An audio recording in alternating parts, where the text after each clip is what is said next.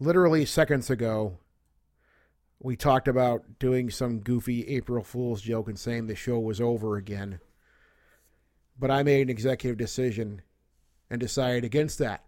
Well, then I realized when the show comes out, it's not going to be April Fool's Day. Yeah, so that'd be kind of stupid. Yeah. I think I'm falling apart. Why? Well, the back went out 2 weeks ago. Now I'm having migraines. I think I'm dying. You're not dying. It's anxiety. Why? I don't have any. Because you're a high stress guy, and so everything stresses you out. There's a lot going on right now. And such as building a fence.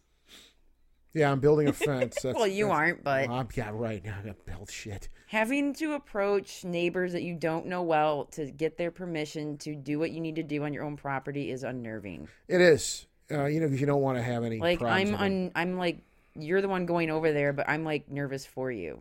Well, I thought I was going to get killed. Well, I knew you weren't going to get killed, but... again, am I gonna have to fight someone or I know it's good. Start a street fight? Here's the thing about life. This is the thing that's just fucking weird about life. I freak out about everything, and you know that, Amber. You live with me. Naturally. And it all works out. Sometimes. Most of the time, no. Even when it doesn't work out, it works out. I have a positive outlook on things, and sometimes, it don't work out. Sometimes you don't get everything you want, but it always seems to pan out, though.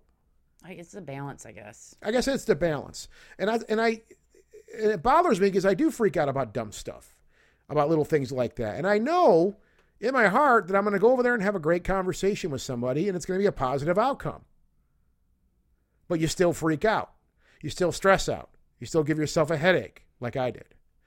So, don't be like me. That's the moral of the story this week. We did go see Us. That was it was all right. Well, you're you're fussy. I'm not fussy. You're Mo Fussy. When it comes to you're movies, fussy? you're a little I'm fussy. Mo Fussy? You're a little fussy. I thought you called me a Mo Fussy. No, I didn't call you a Mo Mo Fussy. What's a Mo Fussy? Mo Fussy. What's up, Mo Fussy? Mo Fussy?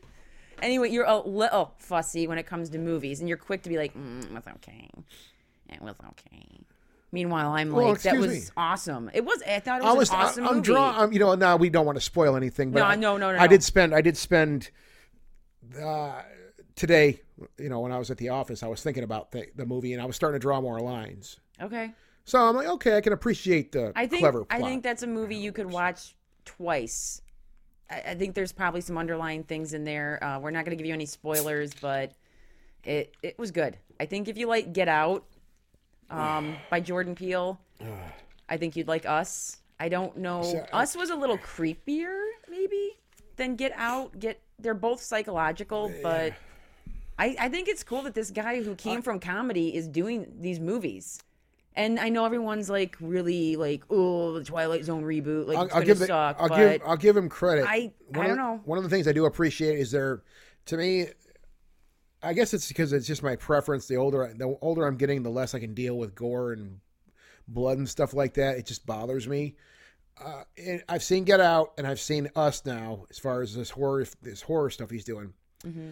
And I think those movies have just the right amount of violence, I guess, and blood and stuff like that. Yeah, I don't know if I squirmed in Us, but there was a scene in Get Out that I kind of went, ooh, and I looked away. There was some cringe in that. But wasn't constant. But it wasn't something that burrows its way into your skull and disturbs you, So it was worth the ticket. It was fun. Yeah, we went to a 10:45 matinee. That might have been the earliest I ever saw a movie. Like, old man Scott and Amber here, old lady Amber. We go to the matinees now in the morning with our coffee. 10:45. Although I got my popcorn. I got a 10:45 film to see. I was like, Scott's like, you're gonna get. Wait, no. What did you? I said I'm not gonna get popcorn because it's too early. And then I walked in, and I agreed with you. Yeah, and then you smelled it for like a micro second. You're like, I need popcorn. Yeah, and I went straight in the line and got popcorn, and that was like the earliest I've ever had popcorn. And then you of course destroyed the popcorn and the bucket of frozen Coke that I get because they give you the bucket. That thing literally has a handle on it. Yeah, it's a bucket. What the hell is that? I don't know, but the popcorn is delicious. Amber spends more time putting all of the dressings and stuff on the popcorn than she actually spends eating it. Dressing, there's sprinkles. She has to put the proper ratio of all the different salts. They're just fucking salts. They're not salt. It's white cheddar sprinkles and then a little dash of nacho seasoning.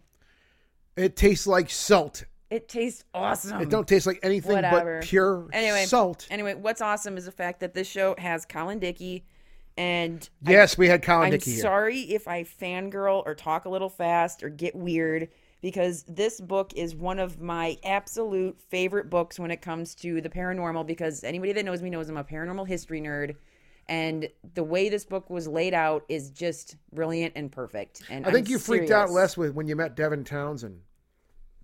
Maybe. I don't know. Devin Townsend is pretty amazing. But so is Colin. I know. And he's got a new book coming out, and you can hear about it in the show, and so I'm equally geeked about that. Tell us about Colin. Colin. Tell us all about Colin. I'll tell you all about Colin. So he's a writer. He's a speaker, an academic. He's made a career out of collecting unusual objects and hidden histories all over the country.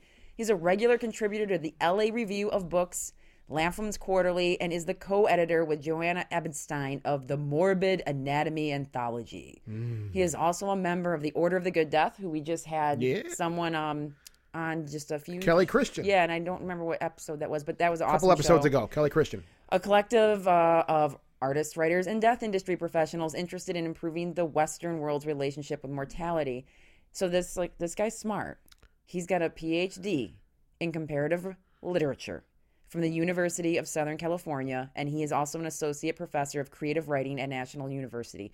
So this is why the book is excellent, because the dude is smart and he's professor of creative writing.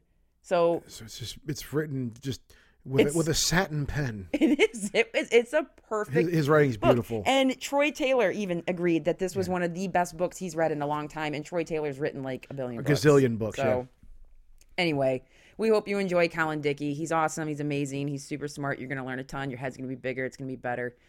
It's like Wheaties for your head.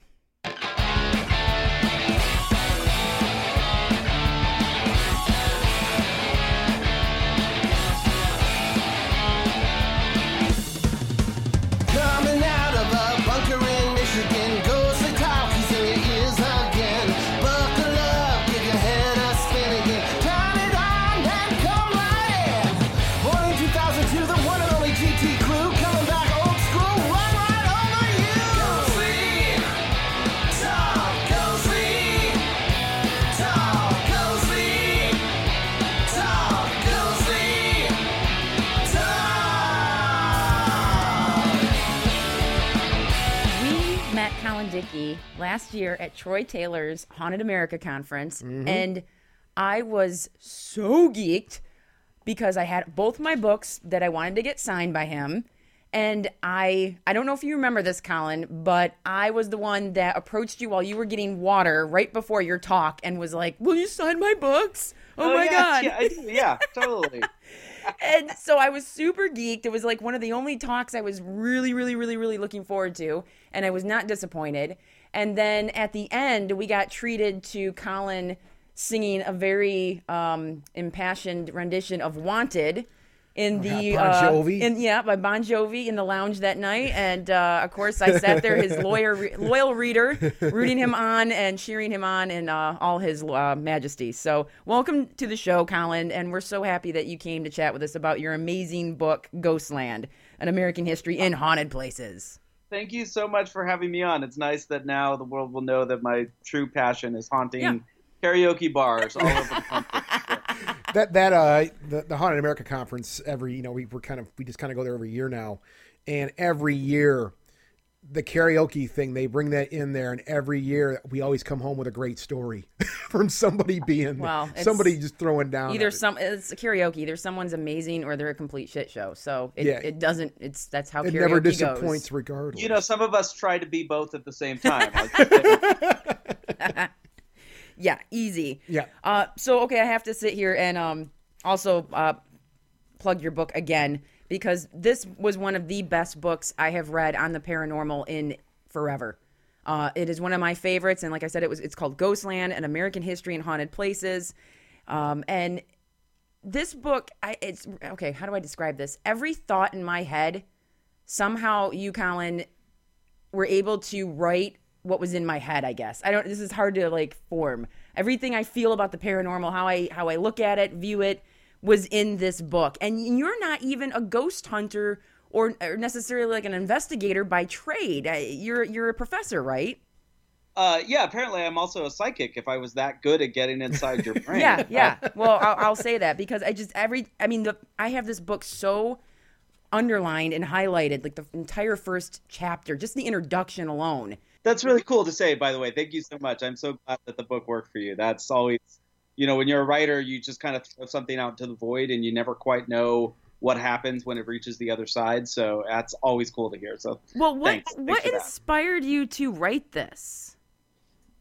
So the book started, and people who've read it know this is a pretty substantial chapter. It started with me growing up near the Winchester Mystery House in San Jose, California. Okay. Which is the house known, at least claiming to be the most haunted house in the country, and it was the thing that you took out of town guests to see. It was just kind of used to be a lot cheaper too when we were kids, so you could go there more frequently. But I just always loved that building. And for people who don't know that building, in brief, what it is a massive Victorian mansion, about 161 rooms. The story being that Sarah Winchester, who was the daughter-in-law of the guy who founded the Winchester Rifle Company, lost both her infant daughter and then later her husband. Mm-hmm. And then supposedly a psychic told her she was being haunted by anyone who'd ever been killed by a Winchester rifle, and that the only way to keep them at bay to keep the ghosts at bay would be to build a house that was never finished. So she bought this 8-room farmhouse and built on it 24 hours a day, 7 days a week for the next 37 years. So I just always loved that house. There aren't a lot of Victorians in San Jose, California. It's Right. mostly a lot of kind of stucco tract house monstrosities. That's kind of what I grew up in. And I really just was drawn to that house. So I started the book thinking it would just be a biography about Sarah Winchester, because I thought, well, here's a cool story. At the time there weren't any books really devoted to her, and I thought it was a really fascinating, story in its own right, and also a really interesting collision of different sort of narrative strands of American history and sort of different themes all coming together in this one place. And so I thought, well, this will be really easy. I'll just go hit some historical societies, read some letters and some diaries and some newspaper clippings, and then just kind of bang out this biography, and it'll be cool. And that failed. And I spent about 4 years trying to write a biography about Sarah Winchester in different ways before I realized that it just wasn't possible. And during that time, a book did come out that was a biography of her, which was, really well researched and a great book. But it also made clear to me that the book that I wanted to do couldn't really be done in that way. And so that's about the point I started to think, well, maybe there are other buildings, other places, other stories that could be told alongside Sarah Winchester's, and then the book kind of spiraled from there. It went from, I was going to talk about 5 places to then 12 places, and then I think in the end, I don't forget what I ended up with, 21 different chapters or something like that. Yeah. So that's how the book came to be. And that's kind of comforting, because I have started so many projects, and it's kind of comforting to hear someone else say, I worked on something for 4 years, and then it, awesomely turned into something else that was even better and unexpected. When I was reading your book, the Sarah Winchester story was kind of surprising to me, because I didn't know, I had heard all the usual stories about what goes on in that house, and, she does a seance every night at this time and blah, blah, blah. But when you mentioned that an article was published in the San Jose Daily News back in 1895 that pretty much started the whole story that they tell to this day, that was not even accurate, more just picking on her because she was a 1%er and a woman living alone, I was taken aback by that whole story, because it just makes you think how we take many of these ghost stories for granted, don't question them, and it's almost like fake news. And it serves a purpose in its own way, which you do expound on your book. But I thought that was so fascinating to learn that part, because you never hear that part in every article you read about the place. Yeah, well, and exactly. And that's why I thought it would be so easy, because I assumed that the story that I had heard all my life was more or less factually accurate. And I couldn't figure out why there wasn't a lot more documentation about it. I mean, it's such a great story, and yet, I couldn't find very many news reports. There just wasn't anything out there. And the stuff that I did find all contradicted, the story. So for example, the idea that she worked on the house 24 hours a day, 7 days a week, I found a couple letters written by her in the Connecticut Historical Society archive. There's some of the very few letters that she wrote that are still around, which is crazy that there aren't more. But, where she talks about her construction process, and of course it was not 24 hours, 7 days a week. It was, I just took 7 months off because, the house was too confusing, and I'll work on it again a little bit later. And, there are no references to ghosts or spiritualism or any of that. And, while it's impossible to prove a negative, in the absence of any kind of evidence that she was, obsessed or interested with ghosts, both me and Mary Jo Ignafo, the woman who wrote the kind of more straight up biography of her, both have concluded that, all of that story was likely fabricated. As you mentioned, there basically was a kind of rumor mill that had started, in the mid 1890s. But after she died, the house was purchased by an amusement park. I don't know what the term is, impresario. Anyways, who decided that he could make money by turning it into a haunted house, and so resurrected those legends in order to kind of give the house a kind of eerie, spooky backstory to make sense of the fact that it was so oddly constructed. So yeah. So anyway, sorry, I'm kind of rambling on. No, you're not. I'm fascinated by this. Keep going. So yeah. So I mean, so that's part of why I realized I couldn't write the book that I wanted to write, because you can't spend an entire book building up this cool ass story and then in the last 10 pages say boop ba-doop ba-doop, it's all a lie. Yeah. So I couldn't do that. You can do that like in a chapter. You can't do that in a book.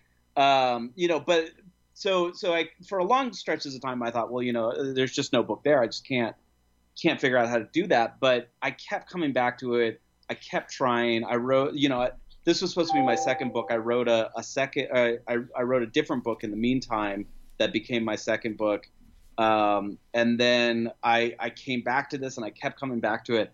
And it was, it was kind of a thing where you sort of keep looking for a way into this book. And, finally I found it, but I found it by putting the Winchester story in a much broader context. And I think, as you said, that's when I realized that these stories that we tell so often about ghosts, not only do they often not quite line up with the historical record, but also the reasons why they don't are, to me, as fascinating as the stories themselves. So like once I started to look into the difference between the historical record and the ghost stories that got told, I just got really fascinated with, why these stories? Why do we see history through this lens? Why do we see, the dead and the paranormal and all that stuff? Why do we kind of give it this cast and not some other cast? Why Victorian houses and not, modern stucco houses? Like all these questions just started springing to mind. And that's what drove a lot of the subsequent research, and where I, really set out to try and figure out if I could understand kind of how these stories get told and retold and how they evolve over the years. What bums me out and or scares me a little bit with the question you just asked about, why Victorian houses, is it all because of entertainment? Has entertainment, because we've said this for years, Colin. What we tell people all the time is, look, ghost hunting and the paranormal, it's nothing like the movies and stuff like that, right? Because I think a lot of people, that's why they're afraid of this idea of a spirit or an entity. And I think, just going on that again, why a Victorian house? Well, it seems like, I don't know either, but it seems like when I think of a spooky, scary house, freaking Haunted Mansion, for God's sake. Come on. Well, it's part of our literature. Yeah, our movies. It's part of our culture, for God's sake. Spooky house. Yeah, like Colin just said, we don't talk about like a modern stucco. Yeah, we don't think about that. Blue siding, plastic slide, that doesn't have the general appearance of being instantly considered haunted. Right, but so yeah, I mean, some of these things I think are kind of feedback loops. So right, so like Walt Disney takes his inspiration for the Haunted Mansion from the Winchester Mystery House, and then builds the Haunted Mansion, which then kind of continues to feed other iterations of what a haunted house should look like and that kind of thing. So these do become sort of entertainment kind of feedback loops. But I think the other thing that I found is that houses, not just houses, I mean buildings in general that have kind of, for lack of a better term, kind of outlived their time are the ones that tend to become associated with hauntings, right? So it's not just Victorian houses. It's also, another thing I talk about a lot in the book is the Kirkbride Haunted Asylum. Yeah. The Kirkbride Asylums were a specific kind of architecture that was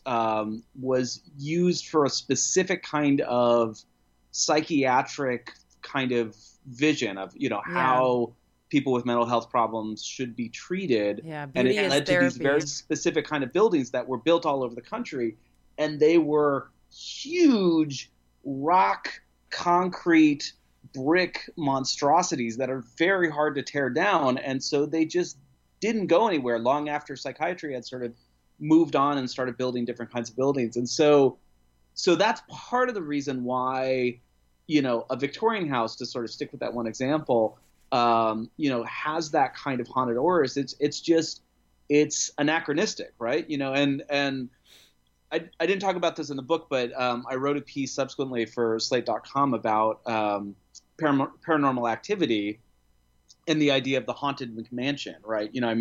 The McMansion has sort of replaced the Victorian as this kind of overgrown, slightly chaotic, somewhat kind of excessive building that sort of is everywhere. And so we're starting to get kind of a sense that, maybe those buildings too could be haunted, and, Paranormal Activity being kind of the great example, sort of film example of a haunted house story where the haunted house looks nothing like the kinds of houses that we're used to, and is in fact this kind of, tract house, easily replicated kind of thing. So yeah. So, and again, I mean, the last thing I'll say about that is, McMansions, like Victorians, they are kind of Baroque in their construction, right? The whole idea of a Victorian house is that it's got lots of little nooks and crannies and, kind of extra staircases or little special eaves and, cupolas and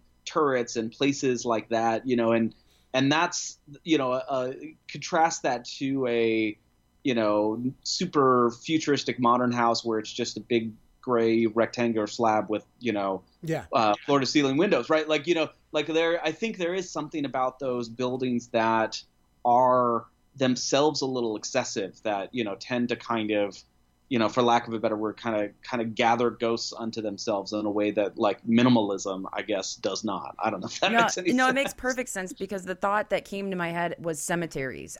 You see an old cemetery with the huge, cool mausoleums, and you're like, oh, that's so haunted, right? Everyone's scared of that. And then you see these newer ones with the boring, even laser etched stones that are just these small chunks of granite, and it's like, there's no ghost around there. Right. It's right. Boring.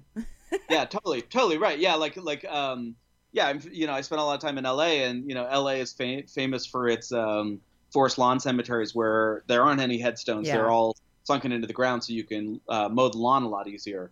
And so, and they lack that kind of that aura, that sense that, a kind of older cemetery, one that's maybe a little down on its heels has. So absolutely, yeah. I don't feel like there's a presence there, I guess. That's there's no vampire. No, not even just when you go to an old, there's so many different ideas about, whether cemeteries are even really haunted or not. It's all up in the air, of course.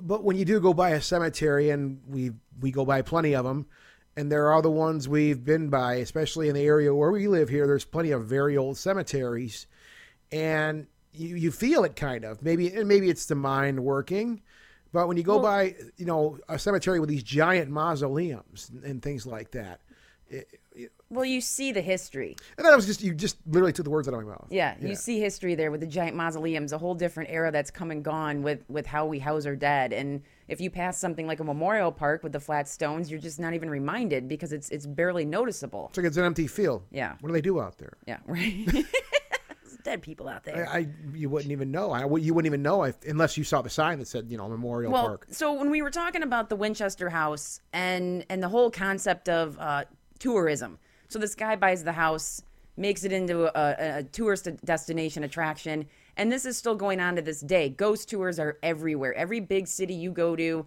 big and small, has a ghost tour. And I love ghost tours because it's a way to engage people in their local history. What normally could be considered boring to them because it is history. You throw a couple murders, some ghosts, a haunted house in there, and people are transfixed. But there is a topic that we have for you about ghost tours and particularly young cities that don't have the same Gothic legacy of a place like New Orleans or Richmond. Yeah. What's the question? Wait. I was sipping my coffee. Way to go, Amber. I'm sorry. Wait. You don't stop. You don't start a question and then take a sip of coffee. I was basing this off of your show notes, Scott. But it doesn't say sip the coffee in the middle of the sentence. Okay, I'm fine. I didn't see sip coffee. All right, start over. No, okay. So the point is... No, it was a good dramatic pause. Let's build on that. God damn it. So these ghost tours, it's almost like, do you have to create... If the city's new, are you creating new stories just like how the Winchester the story was created around them? I don't know. And the other thing we have, I guess I can combine the two questions, is the difference between the ghost stories told on these tours and the ones that are in guidebooks versus the kind of ghost stories that get told in horror movies like Us, which we just saw, Pet Sematary that's coming out, something like that. Yeah,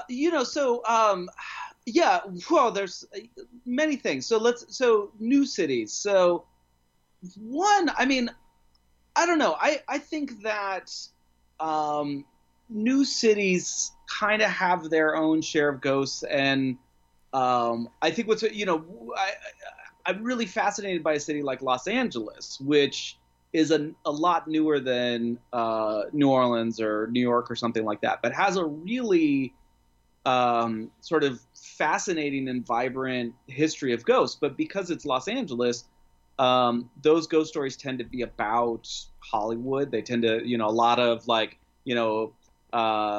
actress comes to the big city, can't make it in Hollywood, commits suicide in a hotel room. Now that hotel room is haunted.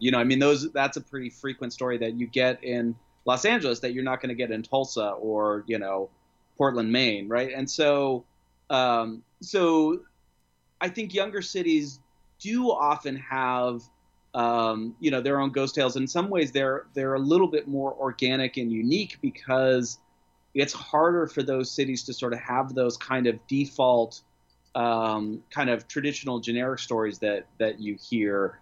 But I guess also, I mean, I was just in Portland, Oregon. I was given a talk up there about ghost stories in Portland, Oregon.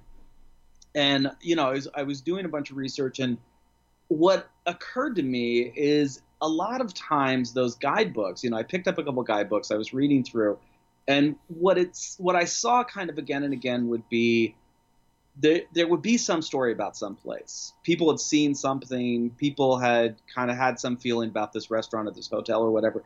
And then the guidebook author kind of would just kind of fill in a kind of stock story. And I don't know if that's, where the guidebook author just kind of slotted it in, or maybe the locals had it. Like there was one story in Siletz, Oregon, which is actually a couple hours outside of Portland, Oregon. But it's there's a woman. She's walking along this road next to a river, and if you pick her up, you pick her up and give her a ride, no harm will come to you. But if you leave her by the side of the road, your car will crash, right? Like that's a super, super old, vanishing hitchhiker story that has just been sort of like slotted into this different area. And so a lot of times I feel like these guidebooks, they're, and no disrespect, because I know artists to write a book, but, they're kind of filling in a couple of kind of stock figures when you have a place that's maybe a little bit anomalous, but nobody has any real good definitive story to go with it. So, it's a really, I don't think there's a simple single answer for how any city gets its ghost stories. I think it's a really fascinating blend of actual local history, of kind of urban legends that are a little bit more universal and generic, about, there's a mix of kind of things that are locally important to that city that get incorporated into the city. So like, I don't know if you guys know Portland, Oregon, but one of the things that's really famous for is its Shanghai tunnels. Do you guys know about this? Yes. Yeah. So, and for readers who don't know, there's this big river that cuts Portland in half, and there are a bunch of cool waterfront bars. And the story is that under some of these bars in the basement, there are these tunnels that lead to the waterfront where, disreputable folks used to get sailors on leave drunk until they passed out, and then they would drag them through these tunnels onto waiting ships, aka Shanghaiing them. Thus the idea of these Shanghai tunnels. So that's a really common motif in a lot of downtown Portland ghost stories, even though the Shanghai tunnels don't really exist. sorry, Portland. Although there is a bar called the Shanghai Tunnel, which is not great. Sorry, Portland. Anyways, so anyways, all of which to say, I mean, I think what's really fascinating is you can kind of go city by city and kind of ask that question, like, how did these ghost stories get put together into a guidebook or a tour? Like what, and it's never going to be like a deliberate choice that, somebody made. It's that's the cool thing about folklore and just the way that like some stories get told and catch on and other stories kind of die out, or, it's all this kind of blend of this kind of communal acts of storytelling. And I think it's totally cool and fun. And one of the things that I'd like to point out too, I don't know how you feel about this, and this may not be the prettiest side of this too. It's something I've seen in this field, unfortunately, when it comes to tours, especially. I've found, and it's what I call, sadly, I have to call it manufacturing a haunt. And I don't know if I'm not saying it answers these questions that you've asked about this, Colin, but I found I've seen some. Well, you said kind of already that there, you kind of fill in some of the spots with some generic stories, right? I've come across some things, and I found some things that I just found like where I wanted to ask people involved. For example, like, is there any evidence of this at all, or is this just what you heard? Is this something that you were just told? Do you have any type of evidence that the person you're talking about, for example, ever really existed? Like, to say it's a story about a person and they tell it as part of their tour and whatnot. And I know you can't, it's difficult to get evidence like that, but I see a lot of stuff that seems to be just coming out of thin air now, especially nowadays. I find out about, we find out about a new building all the time that now they're having ghost tours at, because there was something that, something really heavy that went down. There was a bunch of murders that happened there, where that building in Detroit, especially where we're at, there's been a handful of these things, of these locations where these were just dilapidated buildings 5-6 years ago. And now we're finding that there's all of a sudden there's stories, and maybe we didn't do our research. I don't know, but it seems like we've spent a lot of time here and we would have heard these stories, or something would have came up. And I'm not saying that people are being completely untruthful, but it's something that I've thought about a lot. And this kind of rings that bell a little bit to me, Colin, is this idea of things that they kind of just come out of thin air, I guess. You follow what I'm saying? Yeah, totally. And maybe it's worth kind of asking. I mean, I think there are folks like yourselves who are, very serious and sort of really interested in actually doing that research and making sure that the history sort of comports, with the story. And I hopefully am also part of that. But then, I mean, if you take a ghost tour in New Orleans, I mean, there were like hundreds of people take those tours in the French Quarter every night. I mean, they go off every half hour, 4 or 5 different tour groups every half hour, 25 people a group. I mean, you just see, and, I think for a lot of folks, this is not, maybe not necessarily something they want to think too much about. They kind of maybe just want to have a fun time. And I try and be, chill about that as much as I can be. In other words, I think that people want different things out of these stories, and that is to me also interesting. So I and again, I mean, a lot of people have expressed displeasure with Ghostland because they read it as me debunking a bunch of ghost stories as though I'm some sort of killjoy, and that's sort of true, but it's also, I think maybe they just want something different from those ghost stories than I do, and I try and also respect that. So yeah, do people sometimes just kind of come up with a story that maybe increases the cachet of their weird old building? Probably. I mean, for me, if that story is itself not openly problematic in terms of gender or race or something like that, and if it is not and if the people who have come up with the story don't try and sort of falsify the historical record, then fine, let them have their cool little urban myth, and if people resonate with it, yeah, that's great. Cool. That's fine. Like and but again, if they're actually making it difficult for folks like yourself to do genuine historical research, then that is a problem, and that does get into the kind of fake news nonsense.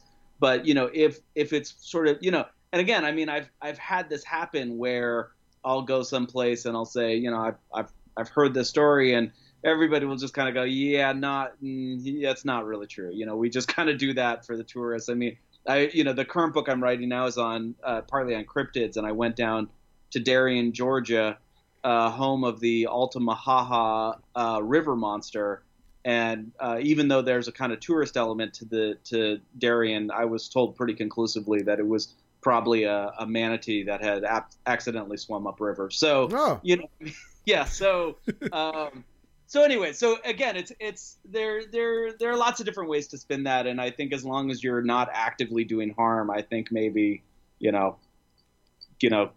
I think that's acceptable. Yeah. However, right. and Amber, I'm sorry. I mean, I don't want to. That's okay. I know, but just give me 2 more minutes, Amber, please. Yeah, you're fine. Where does it become just entertainment then? And you know what? Here's the thing, and I'm with you on that, Colin. I am more into the factual history of things. I'm not out there picketing people who are trying to have tours. I think, like you said already, if people want to have fun and enjoy themselves, that's fine. And to me, though, that's my point. That's just entertainment. You're just an entertainer, and that's fine. So that's what some people, like you already said, some people, that's what they want out of that. They want to be entertained for an hour or an hour and a half when they go on one of these tours. That's perfectly fine if people are willing to pay for that. And yeah, as long as it doesn't, I guess if it doesn't impede somebody who's trying to do genuine research, I mean, more power to them. I don't really know any other way to think about that. Amber. Right. And because if you jump up and down on a street corner in New Orleans trying to tell people the actual true history of the Andrew Jackson Hotel or anything like that, I mean, you're not gonna make friends. No. And so again, I mean, what drove me in writing the book was this question of like, why are these specific stories popular? Like, why do we love Civil War stories? Yes. But we don't love Revolutionary War stories in the same way. It's just like, like those are the kind of questions that I think are as useful as, are these true or not? Because it is such a losing battle to kind of tell people over and over again that, the thing they thought was cool is actually not that cool. Right. And one of the like you. One of the quotes I pulled from your introduction that I absolutely love, that I feel is a large theme throughout your book, is when you said, we talk about our past through the language of ghosts. And I love that. And further to expound on that, you also said, we tell stories of the dead as a way of making sense of the living. Ghost stories reveal the contours of our anxieties, the nature of our collective fears, the things we can't talk about in any other way, and also ghosts bridge the past to the present. I love that. So I want to fight anybody it's that very hates. poetic too. It is it's beautiful. Well, beautiful the whole writing. book is beautifully written. So the fact that he said he had some detractors to the book, I'm going to go fight them. Aww. We're gonna have deserve an ass kicking. We're gonna have a ghostly talk match here, and it's gonna be me fighting people that left negative reviews about Colin's book. Okay, so the one person I think you cannot fight, the Oh, one God. star Amazon review you can't fight is the person who titled their Amazon review "Debunction Junction," Oh, my because I God. love that phrase so much that they get a pass, even though they hated the book. I'm sorry, whoever wrote that review, but it was a good turn of phrase, and you get props for coming up with Debunction Junction. Well, It's witty, if anything. it's amazing, Right. but you're not okay. So you're okay. Wait. All right, fine. You debunked some stuff. Well, you found out the truth about it, but then you expound on all this other stuff. That's like, okay, this might be true. This story about Sarah Winchester or whoever might not be true, but we continue to tell the story. Why we continue to tell it is just as important as the story or not. This, you know what I mean? Like that's what I feel like a lot of your book is about, and why it's so important to the rest of the paranormal literature out there. Right, and so in George Orwell's 1984, there's a line which I'm paraphrasing from memory, but it speaks to this, and that line is, let me see if I can remember it right. Okay, those who control the past control the future, and those who control the present control the past. Wow. I love that.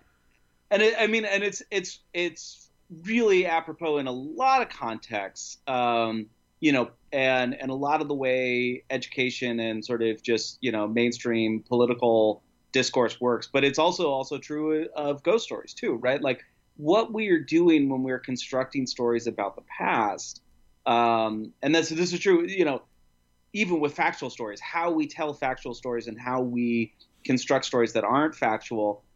What we are doing there is we are trying to influence how we shape the future. And I think that's what I found really fascinating about ghost stories, that ghost stories, by telling a specific kind of narrative about the past, are themselves trying to influence the way we see the future and what we do with that future. So I think that is really fascinating and worth thinking about in terms of not just, what are these stories doing for tourists and entertainment, but what are they trying to tell us about the future? One of my favorite stories in New Orleans was on a ghost tour, a guy who had lived in New Orleans for a long time, and he told the story of the ghostly priest who there were some trying to remember all. It's complicated because New Orleans history is complicated, but some Spanish insurgents who were executed and hung up in the town square and had been decreed that their bodies could not be removed.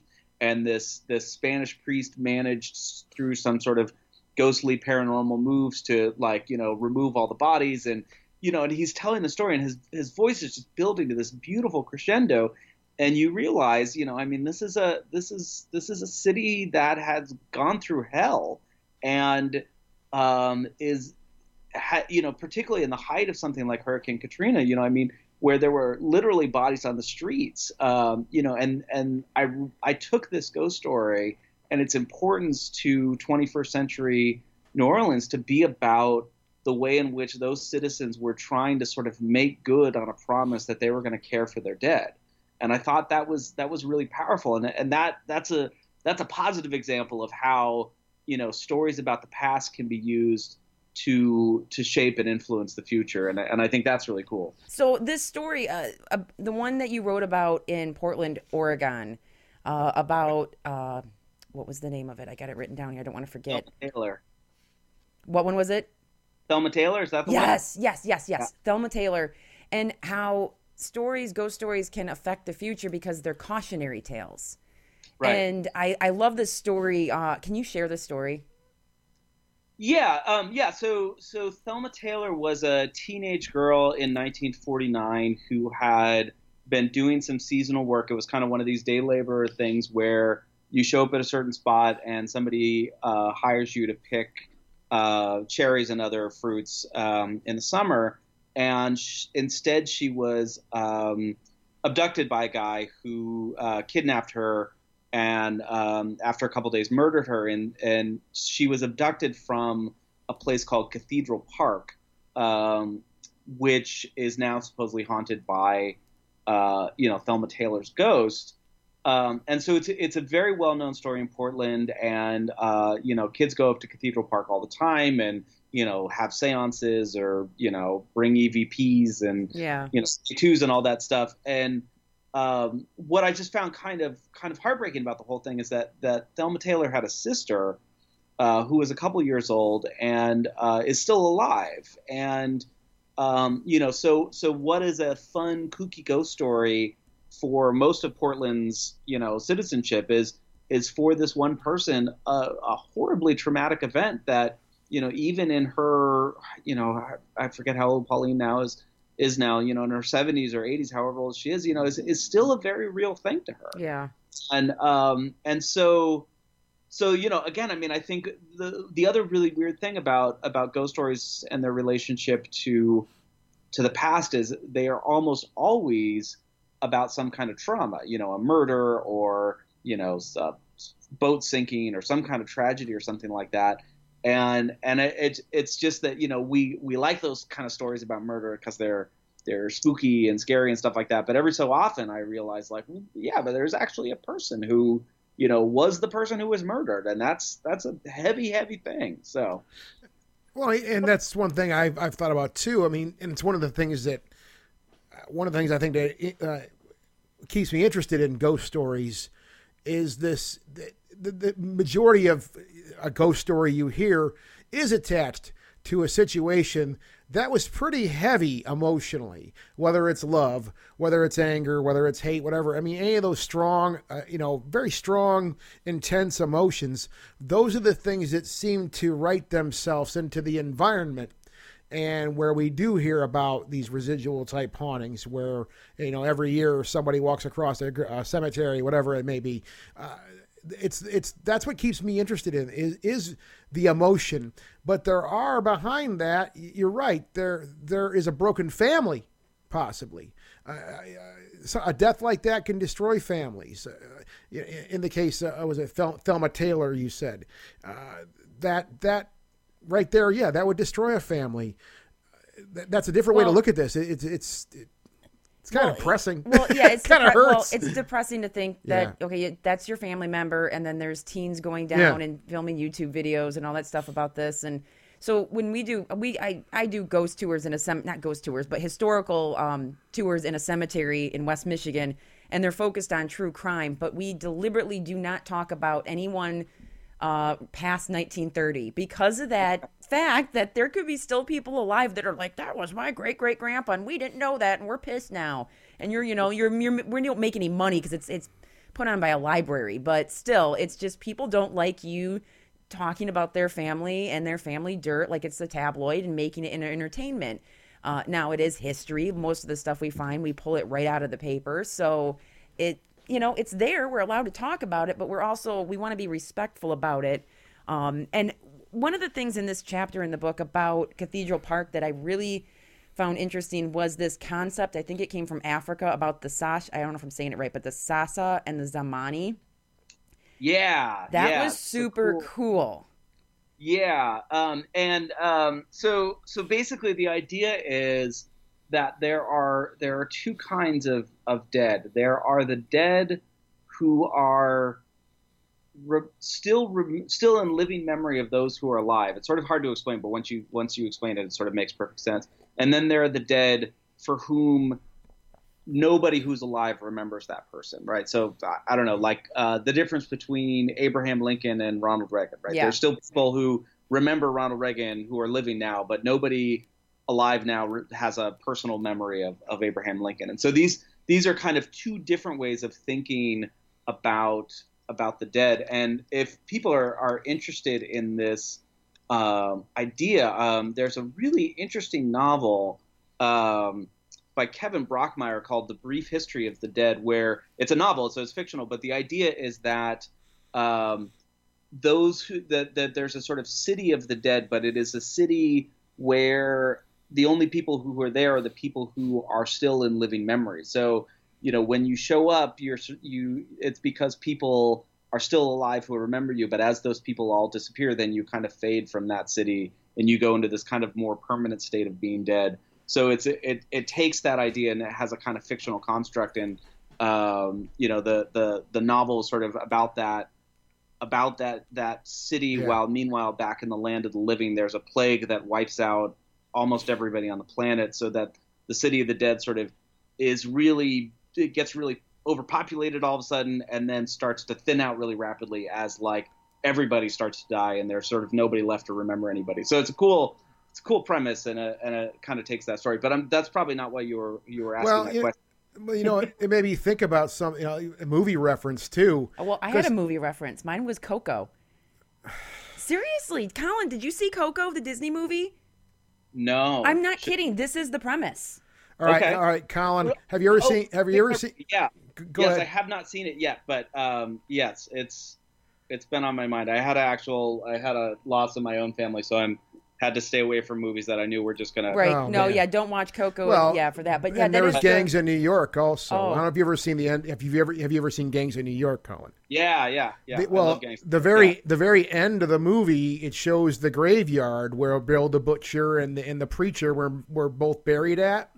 Right. And it shows you, the original New York skyline, and it shows you over generations and generations how they just that cemetery just keeps getting more and more subtle and settle into the ground, where it's basically gone over generations. And as you were talking about that, I was literally just picturing that scene in my mind, because I'm like, well, those people are truly dead now. They truly are dead, because no one remembers who the hell they are. Maybe not even history. You know what I mean? So it's like, that's an interesting idea, because that's what we always hear about the dead. I mean, in our families, our friends, people we look up to, we always hear that idea, and I believe that. Like, this person's not dead; they're here with us still. They're here with us in spirit. They're with our memories. They're here with us still. And does that mean they're truly gone though, when your memory of them's gone? Ugh. Exactly. Yeah. Well, and that was the bigger part of the Samani aspect of it. And I'm quoting Colin all over the place, because the quotes, I could pull a million out of the book. They're too perfectly Well, they're said. all beautiful. No, they're all beautiful. They're all beautiful. I'm fangirling. I'm sorry. But anyway, with you wrote the effect of Zamani memory. Without first-person accounts, without personal memories, the stories become monuments that must serve larger purposes. Oh my God. I love that. That sounds good. Did I write that? You wrote that. You wrote it. It's epic.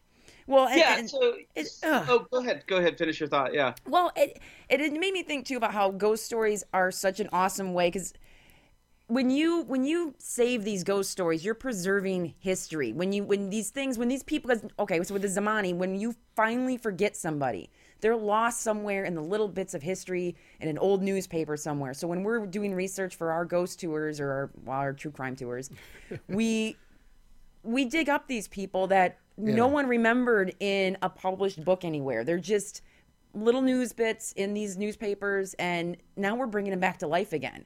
And it's not that anyone has any memory, like we mentioned with the other one, but we are, and some of it maybe becomes a little cautionary. I don't know, but it's cool being able to preserve these people's lives, even if they were kind of jerks, because it's called a Wicked Tour. But all history, nothing should be supposed to be forgotten. happy. No, and it's entertaining. Damn it. Well, right, and that's the flip side. We were talking earlier about, like, it can be kind of disrespectful if they're still living family members, and they have memories. But you're right. I mean, the flip side of that is, the cool thing about ghost tours and ghost stories and stuff like that is when you find people who have been kind of lost to history, and you're able to bring them back. I mean, yeah, like Abraham Lincoln, he's good. We don't need ghost stories about Abraham Lincoln, because we got enough biographies to sink a ship on that guy, right? But but those stories about some old house or some woman who lived there and got written up maybe in a newspaper article, but otherwise was kind of forgotten to history. I mean, these kind of micro histories of just a place, a small place, or a person. I mean, that's what I think ghost stories can do really well. And the idea of a ghost story is a great way of giving those kind of smaller histories, meaning and giving them a reason to stick around. And they kind of elevate, what might just be a kind of forgotten story into something a little bit more meaningful. I mean, maybe maybe it was just a quote unquote ordinary murder that, it doesn't have any larger significance, but it's still worth kind of keeping that, that victim's memory alive in some way. And I think that's the kind of good work I think that you can do with ghost stories that I find really fascinating and cool. Yeah, and I think that when ghost hunting kind of got popular again in 2000, like after Ghost Hunters came out on Sci-Fi, and everyone was starting a little ghost hunting team, the people that stuck with it and really started falling in love with the research truly started looking, behind the ghost story. Why are we telling this? Yeah, why are we telling this? And did something actually happen here? And either debunking the story or going, whoa, okay, we don't have the story exactly right, but here's what we found. Here's what actually went on, and here's how the story's changed over the decades. And I think that's like one of the super cool things that have come out of the whole ghost hunting resurgence, I guess. Since That's 2000. to say, if you have the luxury of some documentation, some credible documentation. Sometimes too. you might. It's just the whole rumor mill, like, this ghost over here popped out one day, and then in the 60s it's something else, he popped out over here, and it changes as people tell the story differently from generation or decade to decade. I mean, that kind of stuff mutates like crazy, and then once it gets put down in a book or on the internet, then it kind of solidifies even more as the potential truth from the past. And that's so true, Amber, that I think the people that are still around, who have always been around, were the people that really embraced the history of these stories. Yeah. I always tell people when I was in high school or junior high, when I was growing up, history was the driest, most boring, horrible subject. I could not deal with it. And thankfully, in my later years now, I've learned to really love history as a result of studying the paranormal and understanding that that's where these stories come from, and they're rooted in these ideas. And I really appreciate history now as a result of that. And I think you have to be more of a history buff, I think, in some ways, to study the paranormal or study ghost stories, let's say, than you are a researcher. And I say that in quotes. I think a lot of people, as I've said earlier, Colin, sometimes okay, where's the documentation on this? Where is the history on these claims that you're making, right? There's a lot of people that do walk that walk. They go out there and do the footwork, and they do find the facts, and I think that's fantastic. Well, it's also interesting. I mean, some of the more kind of straight up kind of paranormal researchers, what they seem to be more interested in, for lack of a better word, is the physics, right? They're not sort of interested in the history, or they're sort of interested in proving a kind of, a supernatural phenomenon in terms of some kind of empirically verifiable physics, and I think that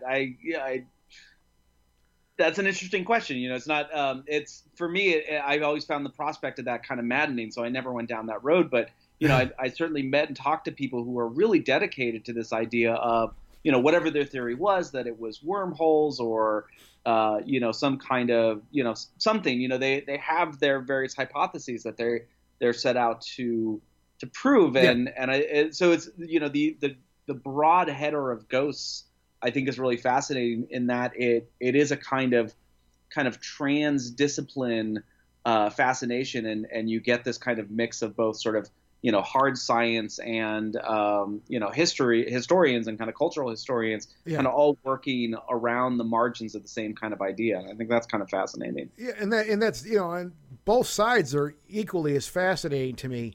But when it comes to the more empirical study of this, where you do have the more scientific people out there that don't really care about the history, to me, they in a little bit of a way, they have to care about the history, because they wouldn't be there. There has to be, to me, there has to be a story to be told for someone to come and say, well, the story says there's ghosts here. I want to see if there's ghosts here with my little K2 meter or whatever you may have. So even then, they have to work scientifically based on a story, I think. So yeah, exactly. Yeah. So you kind of, you can't really do the physics stuff without the history. You can't, can't entirely do the history stuff without being a little curious about the physics of it. If you really do believe that, ghosts are haunting a Victorian, I guess you got to ask on some level, or at least I would think you would want to ask, what's the mechanism by which that's happening?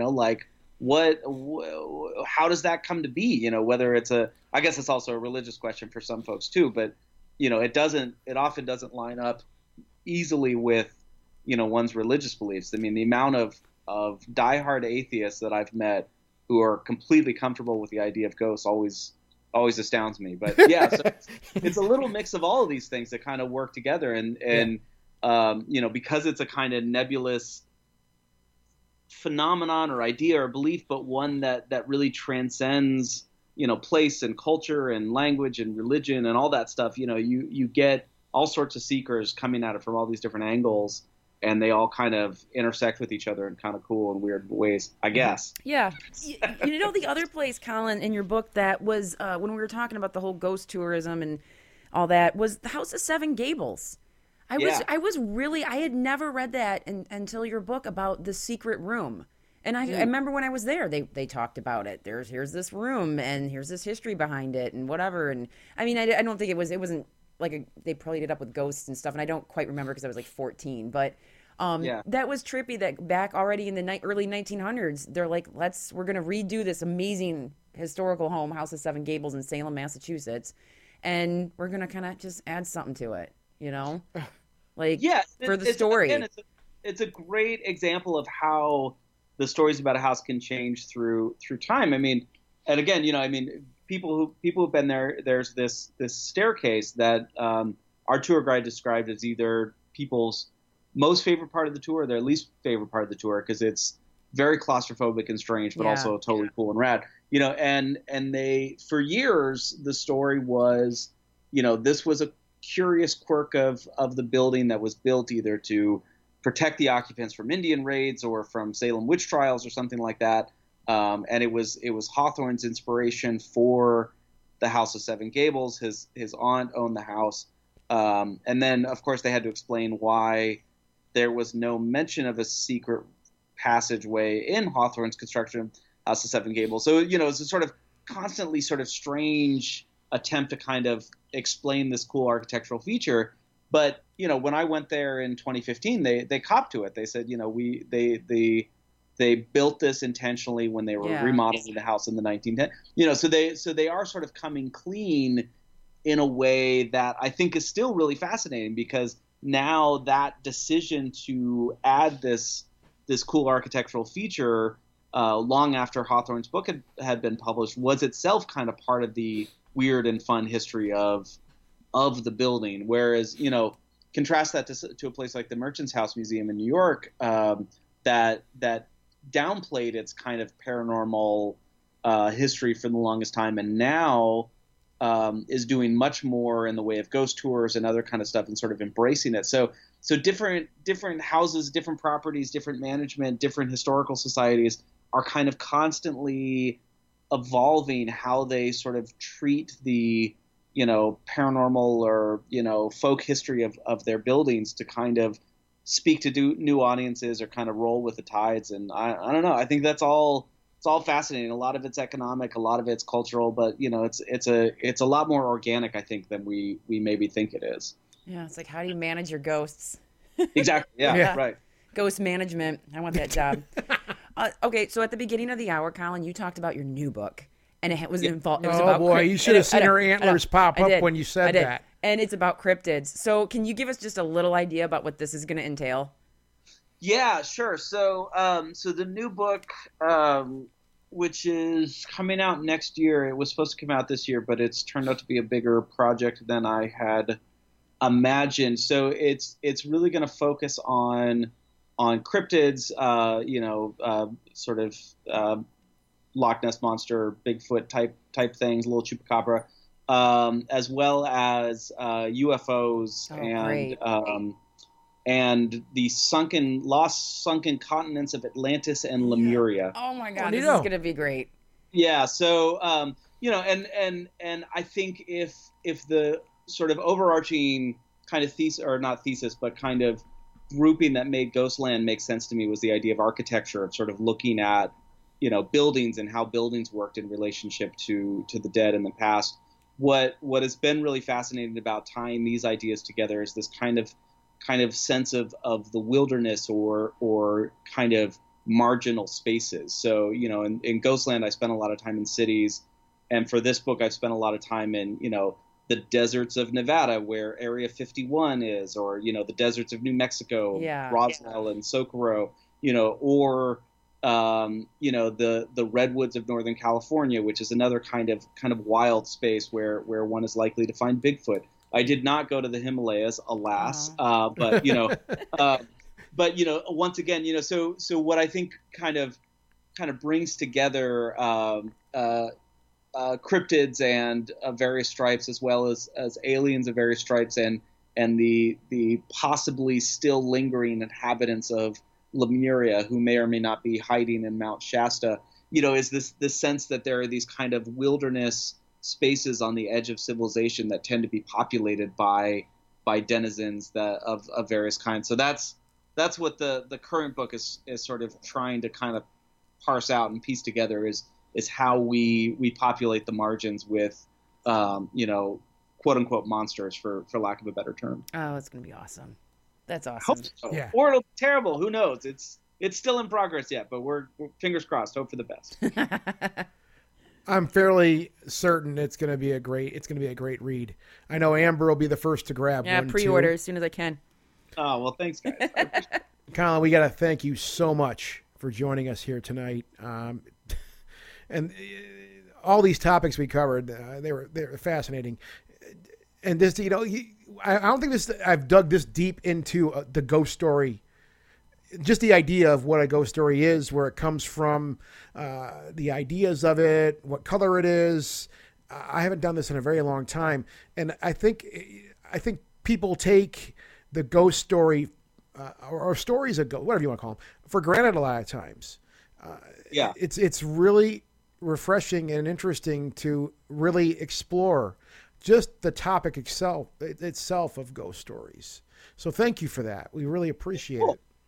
Yeah, well, thanks for reading and for having me on and talking about all this stuff. I mean, yeah, that's the thing. If I'd like to do anything, it's like, you know, I'd like to kind of look at these things that are kind of hiding in plain sight, you know, both literally in the case of ghosts, but also kind of figuratively in the sense of, like, you know, the stories that we tell and why we tell them, and what's motivating those decisions. And I think, you know, again, whatever you believe, just kind of having that conversation can be a really fascinating way to just understand a little bit more about yourself and the people around you. And I think that's cool and worth doing. And I don't know, whatever, it's cool.